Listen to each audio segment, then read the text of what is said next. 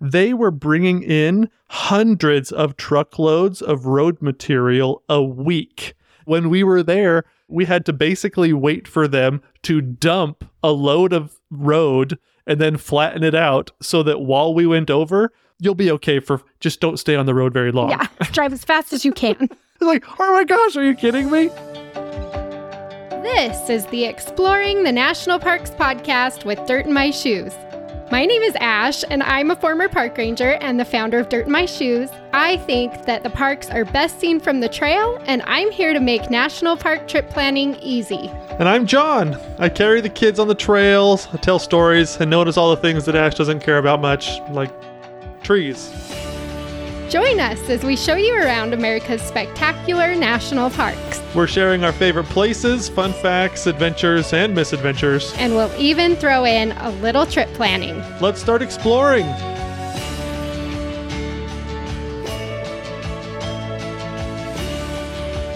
If you're looking for a white knuckle drive in a national park, today's episode is for you. We are talking about the scariest roads we've ever driven in the national parks. Yeah, I'm so excited for this one. This will be fun. We've driven on so many roads throughout so many different national parks. And it's just like there's a few of them that really stand out in your memory because they're associated with like lizard fear or something. Your lizard brain is like scared because you're afraid of the heights or something. There's some crazy things that go on in your brain in some of these drives. So I'm excited to talk about some of them. We're going to rank our favorite scary roads in the national parks. And honestly, like when I was trying to think about the different roads that we've driven on that have scared me, the list is quite long for me personally, because I do get a little bit nervous on some of these roads. I just don't handle that anxiety, that, the heart pumping and the thrill as good as I used to. Well, I think that the passenger of the vehicle sometimes gets a raw end of the deal because usually they're the ones on the super edge of the cliff. Yeah, I'm the one that's looking out the window like, babe, we have like 3 inches. So anyway, but we thought it would be fun to rank our favorite scary roads that we've driven in the national parks. So we're going to just start. We had a couple of honorable mentions. Yes. I have a hard time narrowing things down sometimes. And I was like, well, I want to do like our top 5, but there are a couple more that I think that people would notice were left off of our list. Yes. So honorable mention number 1 is the Trail Ridge Road in Rocky Mountain National Park. Yes, that one is so good. This road, so it is pretty notorious, I think, for being scary.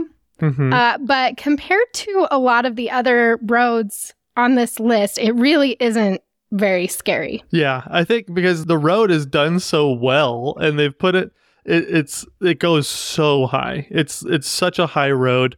But there's not a whole lot of like cliffs edges that you're really driving along, and it's not like sheer cliffs. No. Because the way Rocky Mountain National Park is, the mountains aren't really super steep. Like they're a little more rounded, and the road as it cuts through, yes, you're up high and you're on some cliffs, but it is a lot more gradual of a slope, I feel like. Right. Yeah. I was reading through some news stories where some people had actually gone off the road. And, it's like the park ranger's comment was like, luckily, it's a gentle slope. Oh my gosh. I can't. So people went like 500 feet off the road or something like that. But your car will eventually stop. Yeah. Well, yeah. So the Trail Ridge Road reaches over 12,000 feet above sea level. It is the highest paved road in any national park. We've driven a trailer up and over this road with really no problems. I mean, it's the way that they have it set up, like the elevation gain, it's substantial, but the percentage is pretty low. Right. You're gaining it pretty gradually. Yeah, your truck will have to work hard, but it's not unsafe. What I would say, if it's snowing, that is terrifying. So add in snow to this road because there's not really any guardrails or anything to keep you from sliding off. that's where I would be like, oh yeah, that could instantly bump it to number one if you're in bad weather conditions. I feel like any of these roads, if you add snow and ice, suddenly it becomes number one. But yes, what I think my favorite feature about this road is you have some amazing views because you're up so high. But I remember my first time we ever drove this road, like it blew me away. It was in the summertime, but there was a whole giant herd of elk that were up in the tundra. It was just so beautiful. You have these massive craggy peaks off in the distance and in the background, and in the foreground, pretty close to you, you have all these elk. There's just tons of them up there, just chilling up on the tundra. And it was just so pretty. So it's a really cool road. You'll have amazing experiences up there. It's awesome. Yeah. And if you're not used to mountain driving, it probably will feel a little scary. Mm-hmm. But just know it's not even close to as bad as it gets in the national parks. So yes, we did want to mention that one. The second honorable mention is one that I am too chicken to drive. So we've not actually been on it. But I did want to mention this is the Obstruction Point Road in Olympic National Park. Right. Yeah. And it's in a very obvious place, but only if you know where that it's there.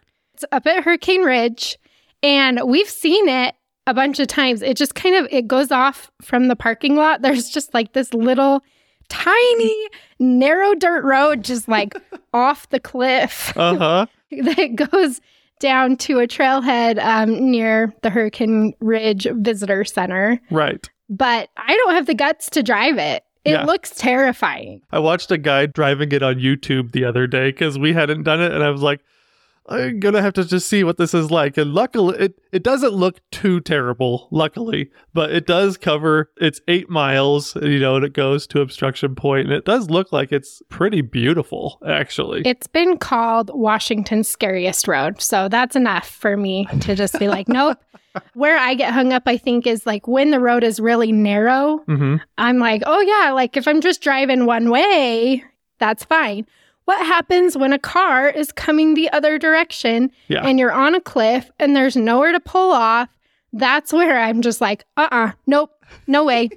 Nope, won't do it. Yes, that is the most, especially when we were in our truck. Oh my gosh, things get really hairy on these roads when it's a single lane road and then all of a sudden and 99% of the time, whenever you meet somebody on these roads, it's on like a blind turn. Yeah, it's always the worst part. And our truck has terrible turning radius. Like we have no maneuverability. Yes. And so I've seen the Obstruction Point Road. I don't have the guts to drive it. Maybe one day I'll like hike down on it for a minute and just see if maybe possibly I could bring myself to drive it. But we've not driven it, so that's why it's an honorable mention. If you have driven it, let us know. We would love to hear from you on your experience, and maybe you can talk me into it. Maybe. 2 good honorable mentions. Now we're jumping into our actual list. So we'll start at number 5 and work our way down to the number 1 scariest road in the national parks. So, number 5. And I think there's going to be some pushback here. Maybe a little bit of disagreement. Yeah. But we ranked the number 5 scariest trail as the Schaefer Trail / the White Rim Road in Canyonlands National Park. This one could have been, if we're ranking them by favorites and not necessarily by like scariness, this one could have been my number 1 because Canyonlands is my favorite national park in Utah. And so this road has some really cool memories for me, and I just love it. It's just, Canyonlands. Every time I post a picture of this road on Facebook or Instagram, it just like blows up because it looks so scary. It looks terrifying. Yeah, it has its moments. And so if you don't know where the White Rim Road goes, and so it's in Canyonlands, but you start at Island in the Sky, which is like the highest part of Canyonlands. And Canyonlands is all about layers. And so you've got the top mesas, the highest points, and you go down layer and layer and layer down. And as you descend from the top of Island in the Sky down to where the road kind of flattens out and you go around, it's this amazingly steep switchbacky road.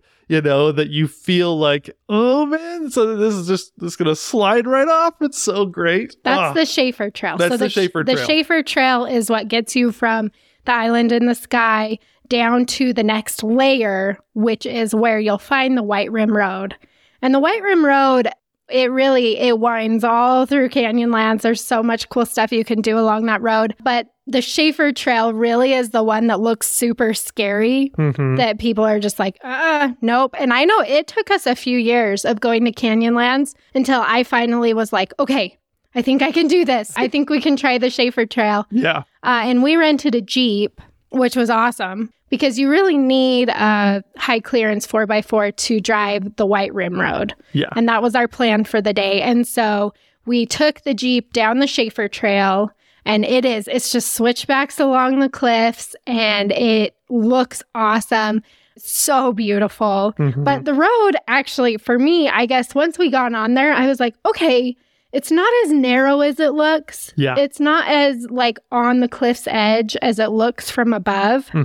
And so that's why it's number 5 for me, because it looks really scary, but you get on there and it's like, oh, it's actually pretty wide.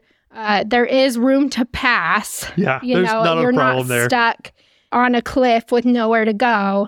So you're just having these like really awesome views along the cliff's edge as you work your way down to the next layer of Canyonlands. Yeah. But there's people that love to mountain bike the White Rim Road. And I think if I was on the Schaefer Trail portion of it on a mountain bike, I think that would feel crazy. Oh. That would be nuts. Yeah, that's too steep for me. You'd be riding your brakes. You'd be squeezing those brakes, and if you squeezed the front brake just a little bit too much, you'd go head over your handlebars. That'd be kind of crazy. What's cool about the Schaefer Trail, well, and this whole area, I feel like, is that they actually, that was a route that was made by the Native Americans to get to the mesa top. And so it started out with just ancient route from the bottom of Canyonlands up to the top. And then for a long time, they used it for the native homesteaders, used it to get sheep up to the mesa top and back down. Nice. And so it's been used for a long time. And then it's just a dirt road now that you drive. But and then when you get down to the bottom, you're driving the White Rim Road, which is a 100-mile road that loops around this layer of Canyonlands. So you've got like one big layer above you, and then you're still one more layer down to the river. Right. Yeah. So kind of there in the middle.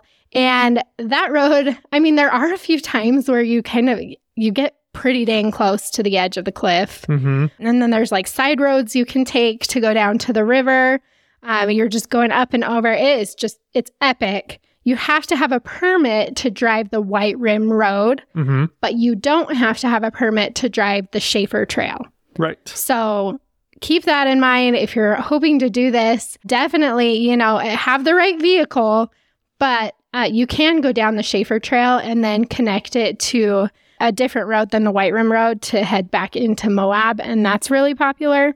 So there are a few different ways that you can get yourself on this road. Right. And like you said, it's 100 miles, and it usually takes people you can, if you were to cruise, you can do a section of it and kind of turn around. But generally speaking, if you're going to do the whole thing and you want to really enjoy it, 2 to 3 days in your vehicle is like the best way to do it. Or if you're on a mountain bike, like 4 days would be so much fun. But I remember last time we were down there was this guy, you could tell he was following us a little bit close. And when we stopped, he kind of pulled up next to us. And he was kind of asking us a few questions. And do you remember why he was asking us so many questions? I honestly don't remember this guy at all. So this guy, we kind of pulled out to take some pictures, and he kind of kept close to us, and he was asking us a few questions. And then eventually, as we were talking, he finally revealed that he only had like a quarter tank of gas. Oh my gosh. No, I don't remember that. That's terrifying. And so he was trying to play it off, play it cool. Like he didn't feel like he was kind of in trouble or anything like that. But he was asking us, so how much longer, do you think this is? Are we coming out pretty soon? I was like, we're like a third of the way through. And he's like, oh, I've got a quarter tank of gas. So, dude, you better get out of here fast. Turn around and go back home, man. Get back into Moab fast. But no, this is definitely a road. There's no water on it. There's no gas. You have to go in prepared because it's such a harsh and rugged landscape that you need to just be like super over prepared with water, with food. The temperature in the desert, it'll be super hot during the day and it'll be pretty darn cool at night. And so you have to have everything. It's a survivalist's, exercise to make it through the White Rim Road. It's so cool. Oh, can I tell you a story? So as you're in Canyonlands and Moab and everything, you're in this rugged, harsh, crazy desert, right? But when you're in Canyonlands, one of the neatest thing about it is even though you're in the desert, everything around you was shaped and formed by water. Because like erosion is what makes Canyonlands what it is today. You've got the Colorado River and the Green River that cut their way through the canyon, but there's tons of just other ways that water has weathered and created the way that Canyonlands looks. It was back in 2002, there was this story. So it was the middle of September, and this family was exploring the White Rim Road area, and they had a campsite. They were going up there's a little side canyon called Taylor Canyon in the White Rim Road. Well, anyways, in September, there was this kind of major summer thunderstorm that came through. Which happens pretty often. It happens a lot. Yep. Yeah. So you have to be really careful about water in southern Utah. And so this family was in a Hummer, which is awesome to start out with. They were driving through the White Rim Road in a Hummer, and they were going up Taylor Canyon, and then all of a sudden, like, the weather changed, and like it started to rain a little bit, and they thought, okay, we'll get out of here pretty quick. Well, and like 2 minutes later, they were in this like dry wash area, and like you can see a couple of inches of water coming down the dry wash. No, get out. And then a few minutes later after that, suddenly, like, it's up like mid Hummer. Like it only takes, that's why it's called a flash flood. Yeah. Right? It only takes a few seconds. Exactly. That's terrifying. And so like a couple minutes later, the water was halfway up the Hummer on the side of the vehicle. And then like 2 minutes later, like the wave of the flash flood finally hit them. And the water was 10 feet tall. Oh. And so, it's this family of like 4 in this Hummer, but Hummers, they're built so awesome. This is like not like recent models of Hummer, that are a little bit more like a Chevy Tahoe. This is like Army Hummer type of vehicle. So it was actually like this huge wave of water hit the vehicle, and then they floated down river for like 4 miles. Oh. Until finally, like, they're in the middle of the river, basically. And so they open up either the window or if there was a moonroof or something like that, they opened it up and they just kind of swam to shore. And then they're hello, help. And, people, they were calling out, like, some nice campers, like, took them in for the evening. But their Hummer just, like, kept on floating down the river. They are so lucky that Hummer floated. Yeah. Because pretty much no other vehicle would have floated. You would have just drowned. Oh my gosh. That's scary. Yeah. And so, it's crazy. Like, that water is like the most unexpected feature of Canyonlands. You think maybe only in the river is where it's at. But if it starts to rain, water can come from anywhere, down any of these cliffs, down any of these washes. The whole landscape totally changes. And so suddenly, where there wasn't any water, suddenly there's way too much. Yeah. I don't know. It's just such a crazy landscape. I love Canyonlands so much. The White Rim Road is just incredible. It's an adventure waiting to happen. And so that's probably, even though we ranked it number 5, it's probably my number 1 for adventure status. For fun. Yeah. All right. So that you go down the Schaefer Trail, you come around, the 100 miles all the way around Island in the Sky on the White Rim Road, and you come out Mineral Bottom. And Mineral Bottom is so cool. It's got another whole bunch of switchbacks, and it's super fun. But it's Moab just in general, the whole Canyonlands Arches Moab area is such a fun melting pot of outdoor recreation just in general, because you've got river rafters, you've got national park people, you've got Jeepers and ATV people, and there's so many different things. Mineral Bottom is a place where you finish up the White Rim Road. So all these people in their cool off-road vehicles, coming up out of the switchbacks, but then that's also where a lot of people put in the river or take out of the river, depending on what section of the Green River you're rafting. When I was a Boy Scout, we put in at Green River and then we took out at Mineral Bottom. But my awesome Boy Scout leader only had like a Geo Metro vehicle, and he was pulling like this trailer of like 10 canoes. That's such a bad idea. It was so awesome. And so we got this group of Boy Scouts they just finally make it to Mineral Bottom. And the guy that was stationed at Mineral Bottom, imagine like a mixture between like Doc from Back to the Future, like this older gentleman with like super poofy electric white hair, but his voice is like Crush from Finding Nemo, and he was you can tell he's been stationed at Mineral Bottom for years, and he's just like, dude, I'm so glad you guys made it, where did you guys put in? Where have you, how many days did you go? It's so cool. Let me help you get your canoes loaded up, It was the funnest, like, taking out of a river experience I've ever had. And so we got in the car, everybody's loaded up. We loaded up the canoes, and then we have to go up these switchbacks. But this Geo Metro only had like 3 cylinders. Yeah. And so we've got a few Boy Scouts, and my Boy Scout leader, he's just like, guys, I don't think it's going to make it. And so we made it down. We all jumped out of the car, and this sweet little Geo Metro is just like, and we had to follow. We were basically walking up the switchbacks faster than the car could pull the canoes out. And I just see this Crush from Finding Nemo. He's probably down there just like, dude, I don't know if they're gonna make it. I think we're gonna have to, we're all just gonna have to push. It was awesome. Anyways, the White Rim Road, a very special place in my heart, beginning all the way around and the ending. It's just all around one of the best roads in the national parks for sure. It really is. And we do need to mention that is by far not the scariest road that you can drive in Canyonlands. Right. So there are a lot worse roads. Those ones, take a lot more preparation. You got to have special equipment. It's not something that like most everyday people are going to see and try. Mm-hmm. So you can definitely go gnarlier than the Schaefer Trail and the White Rim Road. But for, an everyday Canyonlands visitor who sees the Schaefer Trail and wonders, oh, what's that? Or the White Rim Road, you can see it from a lot of the viewpoints in Island in the Sky. You might be wondering what it is. And that is why this is the number 5 scariest trail in the national parks. Yes. So let's jump to number 4. This one just has to be on the list somewhere. Mm-hmm. Again, kind of like the White Rim Road, where it's just like, this is a road that you're going to see and you're going to drive as like kind of just a regular visitor to the park. So we're talking about the number 4, Going to the Sun Road in Glacier. Oh, yes. It's so awesome. This one, it takes you to just epic views. And like you said, as a normal visitor to the park, you don't have to have a special Jeep or off-road vehicle to do this. It takes you to the high country of Glacier. I think everybody is a little nervous to drive on this road when like you hear about it. I get a lot of emails from people like, so we really like don't want to drive this road. What's a way around having to drive this road?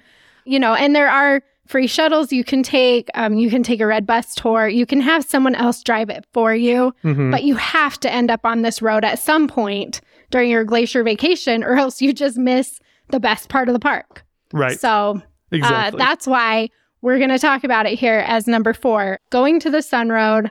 So this road is 51 miles. It takes you from the west side of the park to the east side of the park. So this is the only road in the park that actually transects the whole thing. Mm-hmm. If you want to get from one side to the other through Glacier National Park, you have to drive on this road. And it basically gains about 3,500 feet from the west side up to the high point at Logan Pass. Mm-hmm. So, it's a good amount of elevation. Yeah. Your car has to work to get you up there. It does. It feels steep. Right. You're not like straight up and down or anything, but you're gaining some good ground as you're working your way up into the mountains. Yeah. And we've talked about it a little bit more on like some of our Glacier episodes, but you don't necessarily notice as a driver how hard your car is working because there's only one switchback. There's like with the White Rim Road, there's like 90 switchbacks. But this one, you cover that 3,500 feet of elevation in one switchback. And so it's just a constant, continuous uphill grade. But a lot of times the passengers or you may not necessarily notice how much elevation you're gaining because it's somewhat gradual until suddenly like you stop at a viewpoint and you're like, whoa. Or the passenger, maybe you know you've this. Got a huge cliff on one side. And the way that they designed the Going to the Sun Road was to have it integrate into the scenery. Mm-hmm. They wanted to make it look like it just wasn't even there. And so it cuts into the mountains and you've just got massive drop-offs on the one side, the passenger side, as you're working your way up from the west side to Logan Pass. Right. That's where I'm always sitting. And I just try not to look down while John's driving. He's fine. Like, driving it isn't too terrifying. I'm in the middle of the road. Yeah. There's not a lot of guardrails. There are some retaining walls and things on some of the bigger cliffs, so that's nice.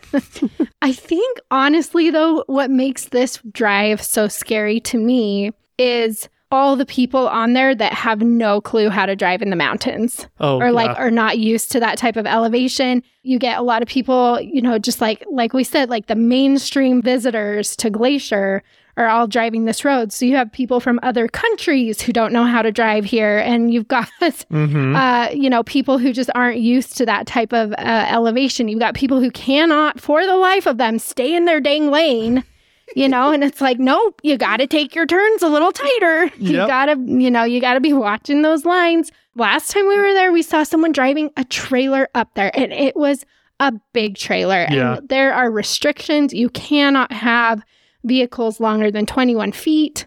Yeah. I don't know what happened with that guy, but there's no way he made it all the way up or had to turn around at a weird, crazy place. I don't know how he got up there, but that is incredibly unsafe for everybody else too, because there's just not space. There's like overhangs. Your vehicle can't be any taller than, is it 10 feet? Anyway, you'll have to check if you're going to Glacier. I think it's 10 feet. Driving a trailer like that guy was, he's like having to drive in the middle of the road at some places to avoid those overhangs that would just chop off the top of his trailer as he drives, which is just so incredibly scary. Right. Well, they started construction on this road in 1924, right? And they finished it in 1933. And so you're thinking cars have gotten much bigger since then. And so I'm just imagining I'm not even sure what kind of vehicle, but I'm just picturing a Model A or a Model T, putting up this road compared to what I'm driving or you've got Suburbans or Ford Expeditions, some of these larger vehicles that are way bigger than the vehicles that were probably in what this road was intended for. And so there's a lot of people that are treating these double yellow lines in the middle of the road as more guidelines than actual rules, Oh, it's pretty scary. It's pretty rough sometimes. You're just and so the driver a lot of times doesn't get to enjoy the views as much because the driver is managing the edge of the road and whether you're depending on which side of the road you're on, if you're going down the west side, that means that the passenger is hugging the cliff's edge, but the cliff is trying to come into your car and it's not a good straight cliff. No. It's they carved out just a little bit, so you're as close to the cliff as you can possibly be. Right. You've got it on the side of you and curving up over your head. Right. And so, its cliff is coming out at you if you're going down the west side. And if you're going up the west side, then your car is trying to go, you're hugging the edge of the road of the cliff as much as possible. And so it's kind of a crazy, it's like that Mario Kart level where you jump to the top of a volcano and then you're coming down, it's kind of crazy. Oh, I love that one. I'm good at that one. That's one of the only ones I'm good at. Yeah, but that one's kind of crazy. And there are times when you're you come around an edge and you're oh crap, you got to hit the brakes pretty good. And it feels like you're going to go off the road and that little guy in the cloud is going to have to come and fish you out. You just hope that everybody else is paying attention too. around you. I typically we're driving this road early morning, later evening, not usually during the middle of the day for that very reason. It's just when this road gets congested, it gets scarier. Yeah, absolutely. Oh man, there was a guy that actually went off the road a while ago. On the Going to the Sun? Yeah. So where? I don't know where you could go off on that road and still live. So I think it was somewhat near the loop. And so the loop is the one switchback, but it didn't necessarily. So you are climbing, like you've climbed a good distance and then you go around the loop, which is just a little switchback. And then from the rest of the way up, you're hugging the cliff up to, on this one switchback, up to Logan Pass at 6,600 feet. Yeah. And so this guy, he was driving it at night and he fell asleep at the wheel. And so I think he worked at one of the park lodges or something like that. And he was coming back from the east side and he was going to the west side and he fell asleep at the wheel and he woke up like as the car was going off, you know, that one moment when you're going down a roller coaster and like your stomach stays at the top. Yep, you reach the very top of the roller coaster and then it starts to go down and you're just like, you know, it's that moment. That's when he woke up. And so he saw like the whole thing and he was in like a Subaru Outback or something like that. But the reason that he made it was because the part of the road where he went off, it was still a pretty steep grade, but you had tons of like thickets of trees. It wasn't like big trees. It was like thickets that like the car fell into and got kind of padded. He still rolled over like 50 times, but these trees, they were like smaller, I think alder thickets or something like that. And they just kind of padded the car every time it rolled over. And so the car eventually came to a stop and he just like crawled out of this car and like hiked back up to the road and like, it was the middle of the night, and so nobody was driving, so he couldn't hitchhike or anything, and so he just like jogged to work. That's what he did. But I think that's one of the rare situations where if you went off the road on the Going to the Sun road, you'll be okay. Oh, yeah.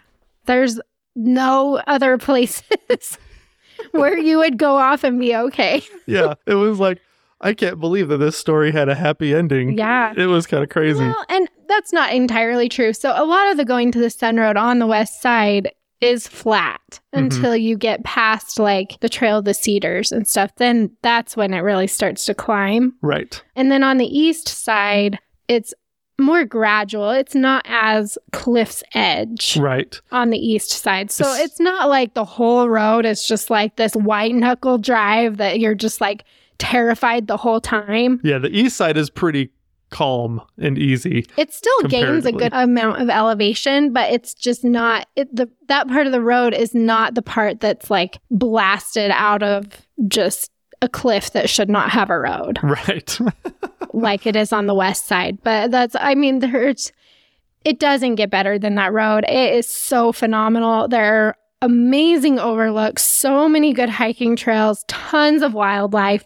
You're surrounded by mountains on all sides, the views, just everything. And so it's worth it. And we're not trying to scare you away. No, definitely not. But just know it is white knuckle driving there for a minute. And you do really need to be paying attention and following those regulations that they have for the size of your vehicle, because that's the only way that everybody stays safe on that road. Yeah, it's probably of the list of all of these in terms of just like regular vehicle driving, it's probably one of the most accessible and most rewarding, like in terms of views. Yeah. It's so good. Oh, yeah. It's epic. You've got to drive it. Just, don't be a dummy. You have to pay really good attention because there are dummies out there. Yes. So even if you're not the dummy, you will encounter some. It's just part of it. Defensive driving. Yeah, you got to be defensive on that road. So it's great. That's our number 4 scariest road.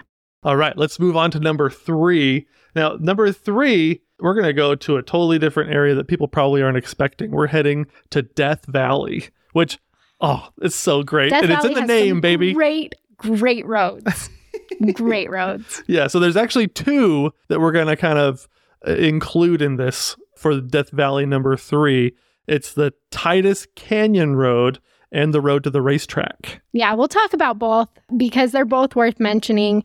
And then there are some scarier ones that we've not done, again, that just need like really, really good vehicles to get back in there and stuff. So we're not going to talk about those ones, but these are the main ones that if you're going to Death Valley and you're looking for a bigger adventure on a road, you'll probably choose from one of these two or both. Right. And unlike the Going to the Sun Road, this is one of those roads where you'll need a vehicle that has high clearance and four-wheel drive. For sure. And yeah, it's definitely not ADA accessible at all. Yeah. Don't take these recommendations lightly on this one either. Death Valley is one of those places where, I mean, it literally, I think the name is perfect because when you're there, it does feel like every part of that park is trying to kill you. Yeah. Oh my gosh. There's so many ways to die in this park. 101 ways to die in Death Valley National Park.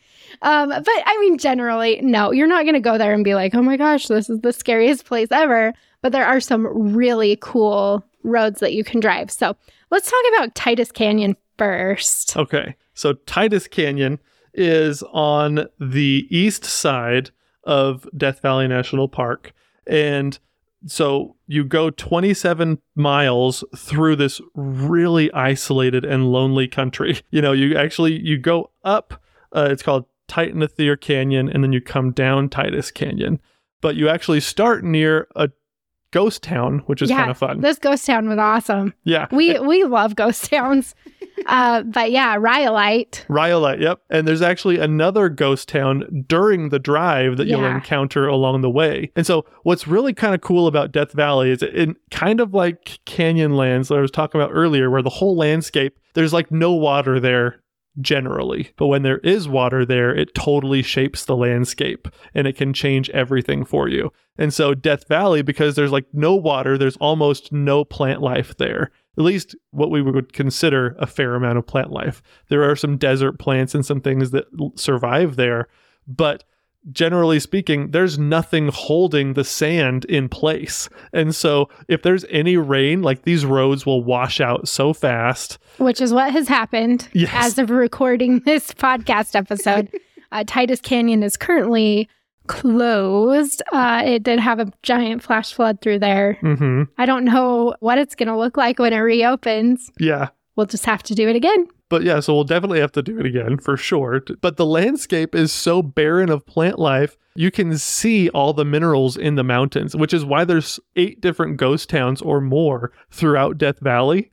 And so because people can like see the minerals in the rocks, you know, as they're just like lots of mining operations. Yeah. In and this so area. All of the mining operations kind of dried up, like the minerals, there was a boom and then they went away. But you know, it's kind of cool. Like, so as you're driving through some of these roads in Death Valley, like you'll look up and you're like, ooh, that's a cool color. I wonder what mineral that is. Or that's a cool outcropping. That's kind of a different shade of whatever color it is, you know? And so you can think like these early prospectors and explorers that were out here and they were like searching for gold and all these different minerals and things like that. And so as you're driving along these roads, you can see the barren minerals in the mountains. And so it's kind of cool. But also, the reason that a lot of these ghost towns dried up literally is because it's such a harsh place to survive. Yeah. And so I can't even imagine trying to live out there. But yeah, the Rhyolite ghost town, like they found what they were looking for in 1904. And then by like 1916, the whole town was gone. Yeah, it's so cool though to stop there because there are some buildings still standing. And I mean, it does give you that spooky vibe. I feel like I just love ghost towns for that because you're like, you know, you see all those old Western movies and stuff. And then to see an area that looks similar to what you see in the movies, but there's nothing there. Vultures, a swinging door, a swinging sign. So eerie. I love it. It's so fun. So then after you go to Rhyolite, you're working your way through the Grapevine Mountains and you're switchbacking through these mountains up to Red Pass is the high point on this road. Yeah, and you have to climb quite a bit to get there. Yeah, so like near Rhyolite and Beatty, which is the town right there, it's about 3,300 feet above sea level, and Red Pass is at about 5,300 feet above sea level. So it's a couple thousand feet. You're just switchbacking your way up, and the switchbacks, I mean, this road is one way, which is nice. Yes, thank heavens. You really have to start from the east and work your way west. It's a one-way road. So you're not meeting up with other cars trying to navigate around them, thankfully, because that's what just shoots my anxiety levels through the roof. So yeah, because this is not one of those like really awesomely maintained park roads either. Not because at all. Yeah, because if there's any rain, you get massive ruts in this dirt road. And especially as you're climbing up, I mean, you've got these really tight switchbacks with giant ruts. And so you've got to be really careful about how you position your vehicle going up this thing. Otherwise, you could get yourself high-centered really easily. You could get yourself tilted a little bit too far one way. Or not the tilt. Or one of your wheels, like somehow, if one of your wheels with the power gets stuck in one of those ruts or you can't get any traction from it, I mean, it costs a lot of money to get your vehicle out of one of these places. Yeah. And so it's a lot of work. And it's worth mentioning that this road changes, like you mentioned, the water. If it rains, then the road changes. Mm-hmm. And so that's actually, as of recording right now, Titus Canyon is closed. There was a big rain, a big flood, wiped stuff out. You can't even drive through Titus Canyon right now because nature is literally trying to take back this whole area. And so, every time you go on there, it's going to be different. You're going to have to navigate it in a different way. The Park Service does go in and like try to maintain it as best they can, but it's a rough road. Right. Yeah. It's really hard.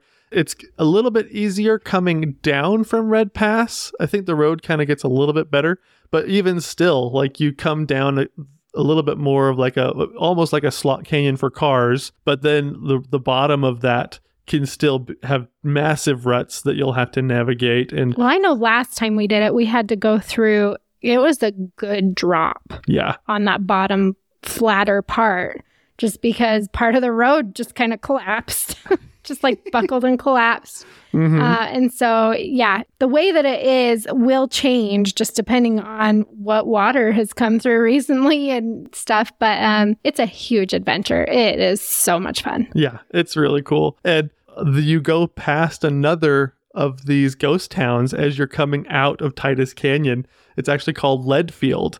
And the story about this one is so funny, but you only have to know 2 facts about this town to kind of understand what happened, because they found this lead deposit and the owner of it, the one that was really trying to get people there, he hyped it up so much. And you just have to know they opened up a post office in Leadfield in August of 1926, and they closed that same post office in February of 1927. No.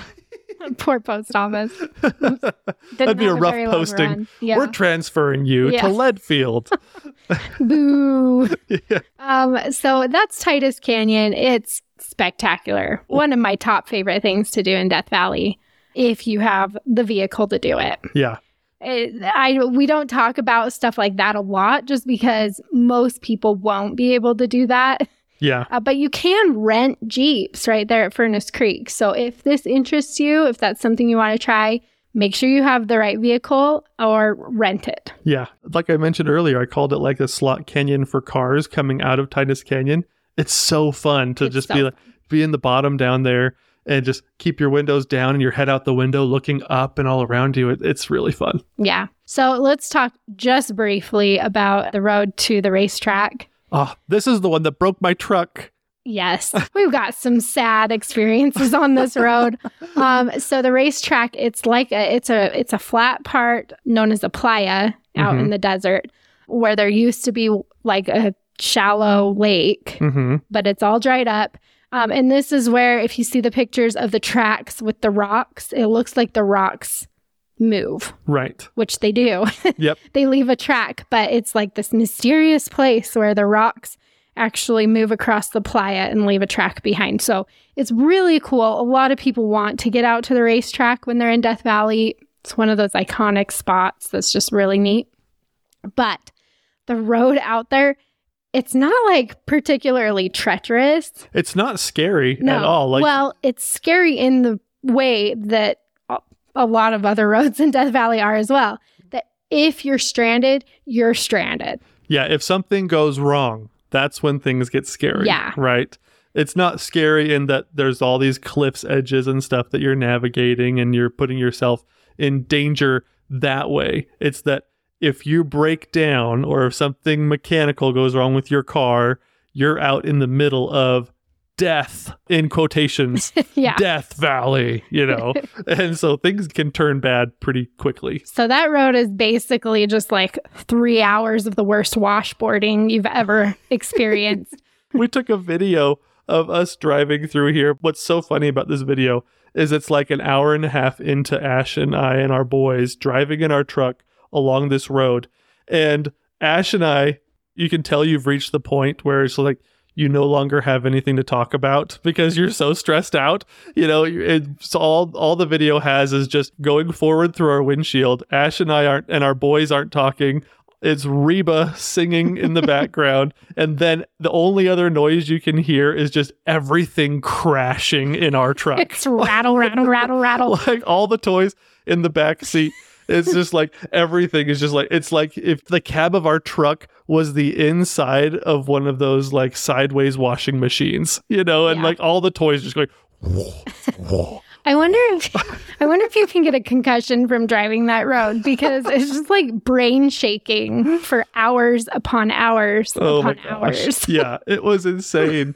It was so bad. And just so everybody knows, afterwards, when we finally got out of Death Valley, our truck was diagnosed with death wobble and our struts in the front of the truck were all leaking and busted, and we had to replace a bunch of stuff and took a major toll on our truck. And so don't take this road lightly. Yeah. Yeah. So we just did want to mention that, but there are so many cool roads you can drive in Death Valley. Yes. Okay. Let's jump to number 2. We're getting to the scarier ones. Yes. So number 2, the scariest national park road that we put is Denali Park Road. Yeah. Oh my gosh. On the surface, I have to say, this run probably doesn't seem too scary. It's deceptive. It's got all sorts of things that are scary on this road. And so I think what's really cool, so the Denali Park Road, it's a 92-mile road that takes you just deep into the heart of Denali National Park in Alaska. Mm-hmm. And this road, you can't drive most of it in your own vehicle. For most of it, you have to be on a shuttle bus, which is why, again, I think people are like, well, that's not scary. You're not even driving yourself. You're just taking a shuttle. It's true. These shuttle drivers drive this road daily. I mean, they're practiced. They know what they're doing.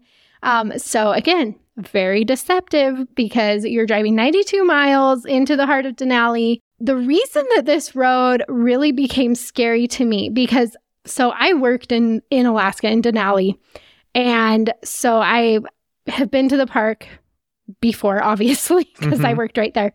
And the first time that I took a bus through Denali, you always remember Polychrome Pass. Yeah. Because when you get up in there, you're so high on the cliff's edge and the road is pretty narrow and it just seems like the road shouldn't be even standing. Mm-hmm. Like there's nothing there holding the road up, it seems like. Yeah.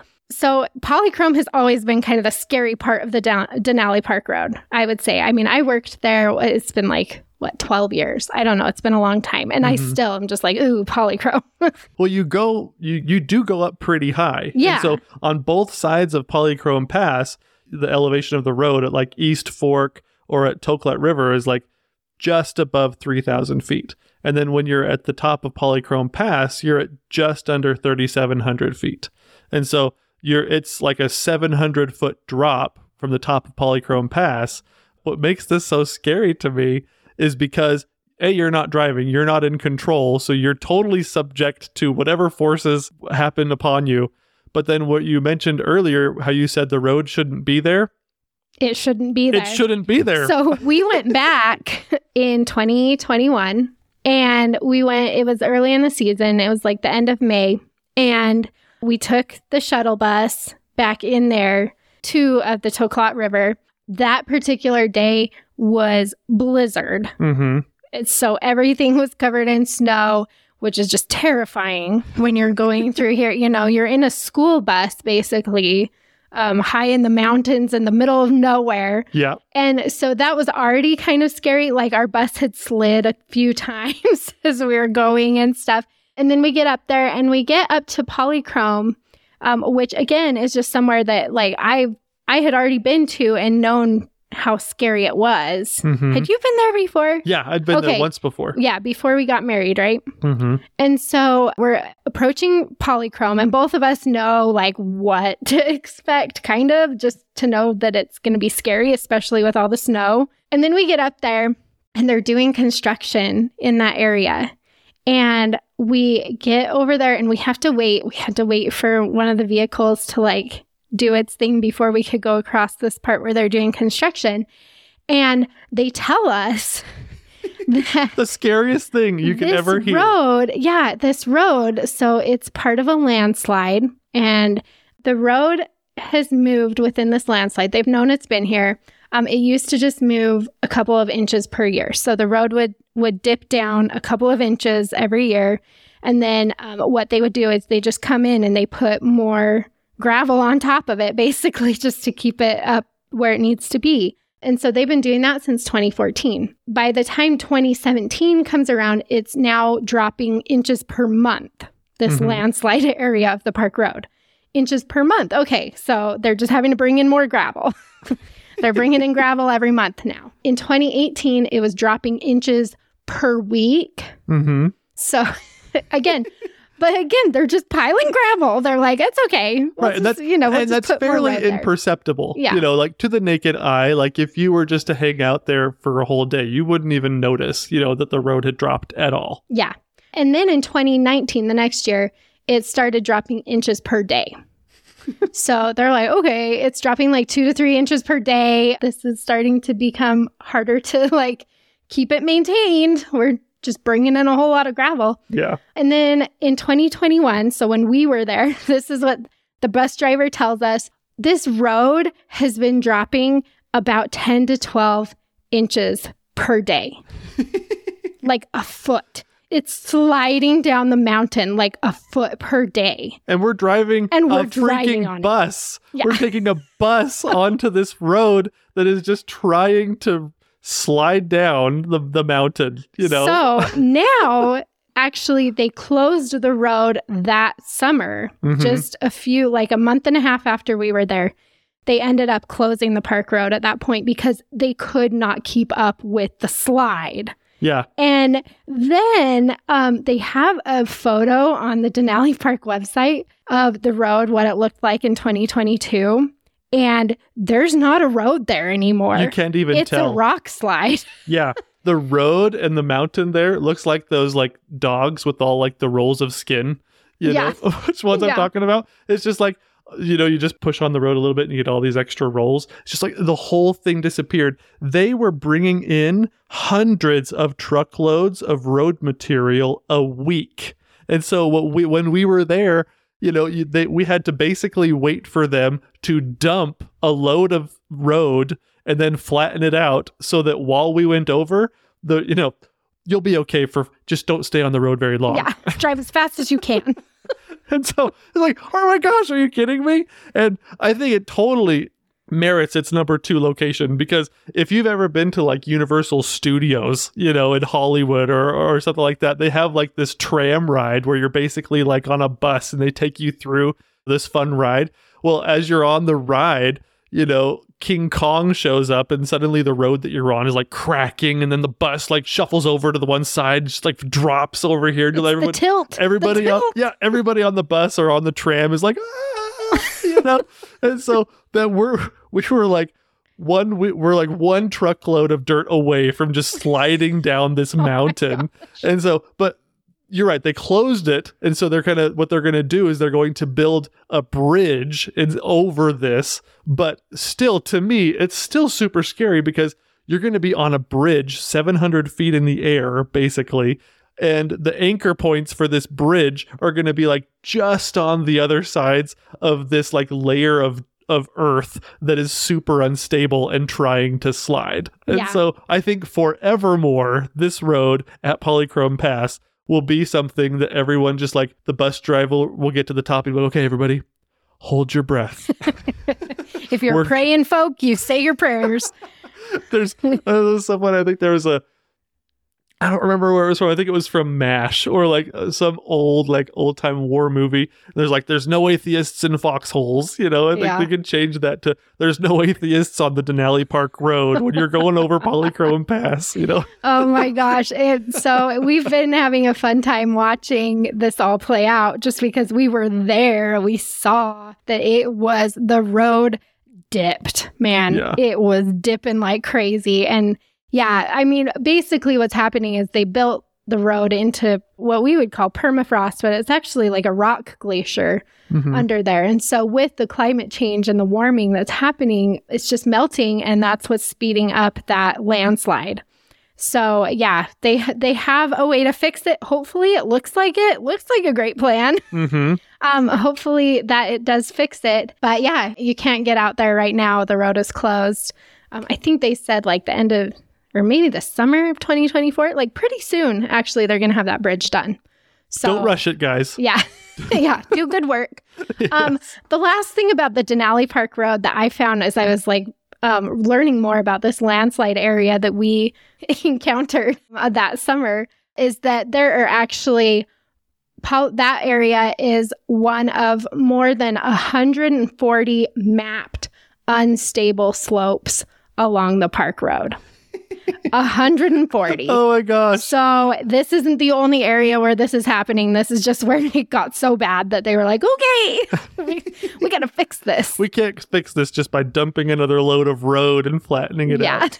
So, that is why the Denali Park Road deserves the number 2 spot. Absolutely. There are 140 unstable slopes on this road. Oh my gosh. Good times. And now we make it to the number 1 spot, the scariest road in America's national parks. And we're going to go all the way to Sequoia National Park.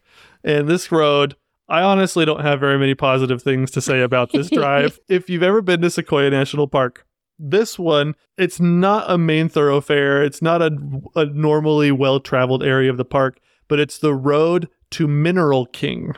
Out to Mineral King. Wah, wah. The worst road in the national park system.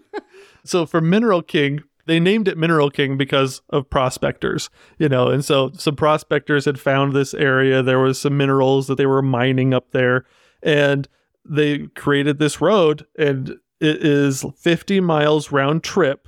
It's so bad. Like, as I was looking it up online and doing a little bit of research on it, like, people have counted the number of curves on this road. And so in the 25 miles, there's 398 curves on this road. And so in 50 miles round trip, it's like 800 curves. And these aren't just like regular curves either. A lot of these are like on the edge of a cliff. There's barely enough room for your vehicle, and so it's such a stressful road. That was the most terrifying road I've ever been on. Yeah, and you're doing it in like first gear the whole way. And well, yeah, because so it's 25 miles one way. You're going from Three Rivers, California, up to Mineral King, and it gains 6,500 feet of elevation. Oh. And you're right on the cliff, like right on the cliff. And the road isn't very wide. Nope. There's not room for passing. People are going both directions on this thing. There's no guardrails. You're just like, I was sitting in the passenger seat with my eyes closed, just like praying my strongest prayers that I was not going to die that day. I felt like I was dying that day. Because every time, like when we're just driving up, you're going so freaking slow too because of all the curves. Yeah. When you're just driving up, you have like enough space. You have like a foot on each side of your car. Yeah. Right. But we kept running into people who are going the opposite direction. Yeah. And there's nowhere to go. There's nowhere to go. You're on the cliff's edge. And so you either have to like back up to get to a better spot. Yeah. Or, I mean, the maneuvering around other vehicles going both ways is just, it's my worst nightmare. Horrendous. It is. It was terrible. It was terrible. What was, I think, part of what made it terrible is we thought we would do this as a scenic drive. Well, And yeah, so there's not a lot of information out there about it. And people love the Mineral King area. Yeah. And so you'll find like people are like, this trail up here is so fantastic. Right. And the only reason I would ever do that road again is because I want to do the Mineral King loop.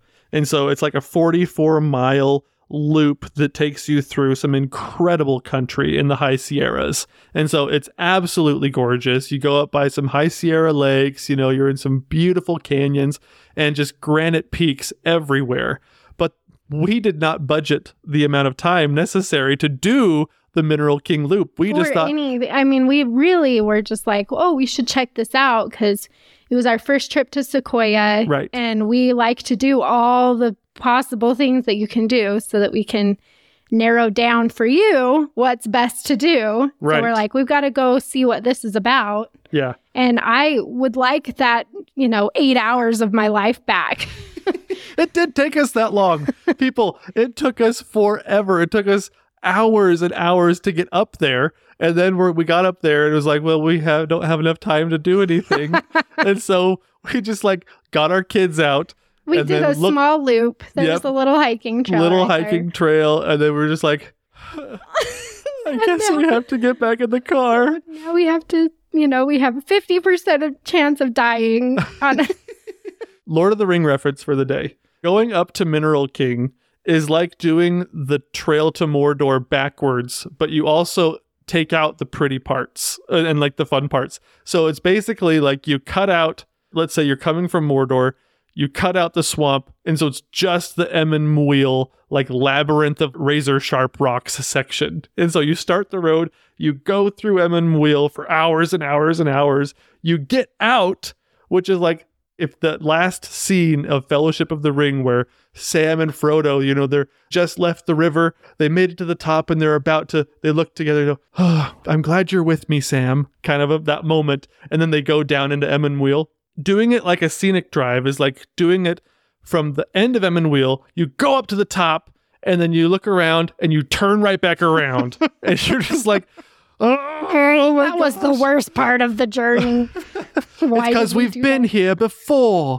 It was just terrible. Oh my gosh, it was such a hard road. And coming down, I literally was in first gear and riding my brakes the whole time because the grade on the road is like consistently between 5 and 20% grade. And so you're constantly riding your brakes, even though you're in first gear, and people keep coming at you, and you're on these hairpin turns. And granted, you can look out and you can see some mountain views, sort of, if you can take your eyes off the road. Which you can't. Your eyes are either glued to the road if you're driving, or they're closed if you're a passenger. Oh my gosh. So I didn't realize this, but on the National Park website, it says, and I quote, RVs and trailers are not recommended. Not recommended. On this road where you can't even drive a truck, like our 20-foot long truck can't even make a lot of those turns. Do not bring an RV or a trailer up here. I don't even know why it says not recommended and not just like, don't do it. Don't do it. I wanted to say one more thing about this road. We really don't have very good things to say, do we? Before you say that one thing, well, I have two positive things to say, but if yours is going to be on the downer side. Mine is the downer side. Okay, I'll save mine for a second. Sequoia is a cool national park. It's so fantastic. Cool. Just don't go here. After you survive the just hair-raising corners and the white knuckling and all the elevation, you get up to the top. And we did notice this when we were here, but this is what the Park Service website reminds you of. The marmots of Mineral King, the marmots, those little cute little things. Animals. Yeah. The marmots of Mineral King have been known to dine on radiator hoses and car wiring. You have to physically block the marmots from your car by putting a tarp all the way around your car, wrapping it around your entire vehicle. You have to cover the wheel wells completely. And then they say wrapping chicken wire around the vehicle is no longer advised as the marmots have learned to get around the wire. Oh my gosh. So you will see when you're up there at Mineral King, like if you're parking your car to go on a hike or anything, you do have to have tarps that can make it all the way around your car. They have to cover your wheels. They have to go all the way. You've got to tie it all down. It's got to be locked tight, man, because even after that terrible, terrible drive, you might get stranded up there because a marmot has chewed your car. Oh my gosh. Just for me, it was like the nail in the coffin. Like, yeah, not going to happen. I'm not going back up there ever. Oh my gosh. There's no escaping this place. I know. If you survive the drive, you won't even be able to get down. Oh my gosh. You'll have, wire chewing marmots. So I can just picture myself getting up there, getting out for a short walk, coming back to my car and just being like, I know. Hoping that Arnold Schwarzenegger shows up. Come with me if you want to live. We do want to live. Get us out of here. Transport. Yes. Oh, wow. So yeah, such a crazy road. Oh my gosh. Yeah. So yeah, very few positive things to say about this one. All right. Well, what do you have positive to say? All right. The redeeming qualities of Mineral King, I mentioned it a little bit earlier, is the Mineral King loop. So yeah, the reason to actually go up there, to brave the roads, to fight off the marmots, and to hike and to go there is to do the Mineral King loop. Okay. And to kind of describe how pretty it is, it was pretty enough that Walt Disney thought it was so beautiful that he wanted to build a ski resort up there. And so it's absolutely gorgeous terrain, pretty magical, enough. If you will. A magical kingdom ski resort. Yeah. Could have happened. That's how pretty it is after you get through the road. It's absolutely gorgeous up there. However, you have to do the road. Now, another thing about this that's actually super cool is the Mineral King area of Sequoia was actually super important to the preservation of sequoia trees because there's actually 2 sequoia groves within the Mineral King section of the park. Yeah, you'll drive past it. I remember once you kind of get closer to the top, there are sequoias on either side of you. Right. And so Sequoia was made a national park, and those 2 groves, which protected the whole Mineral King area, were actually made a national park like 1 week before Yosemite was even made a national park. Nice. And so it was like September 25th, 1890, and Yosemite was protected October 1st. They sneaked it in there. They suckers. Yeah, it was awesome. Yeah. And so those are the redeeming qualities of Mineral King. And so it does have some really beautiful terrain, amazing trees, some great sequoia groves, but you just have to survive the scariest road in the national parks. Yes. Number 1, numero uno. Mineral King. Yep. Yep. So there's our list. Those are our favorite and scariest drives in the National Park Service.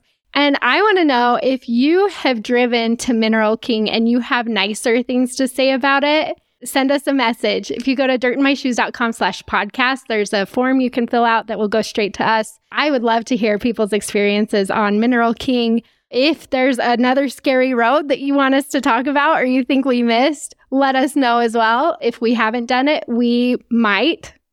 So that we can talk about it, or we might just look it up on YouTube and see other people's driving experiences.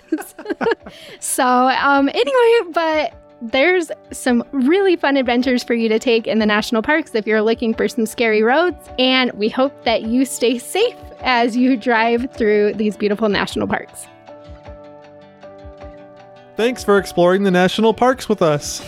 Please share, like, and subscribe. And if you need any help planning your own trip, click on over to dirtandmyshoes.com. See you next week. Same time, same place. And don't forget to get some dirt in your shoes.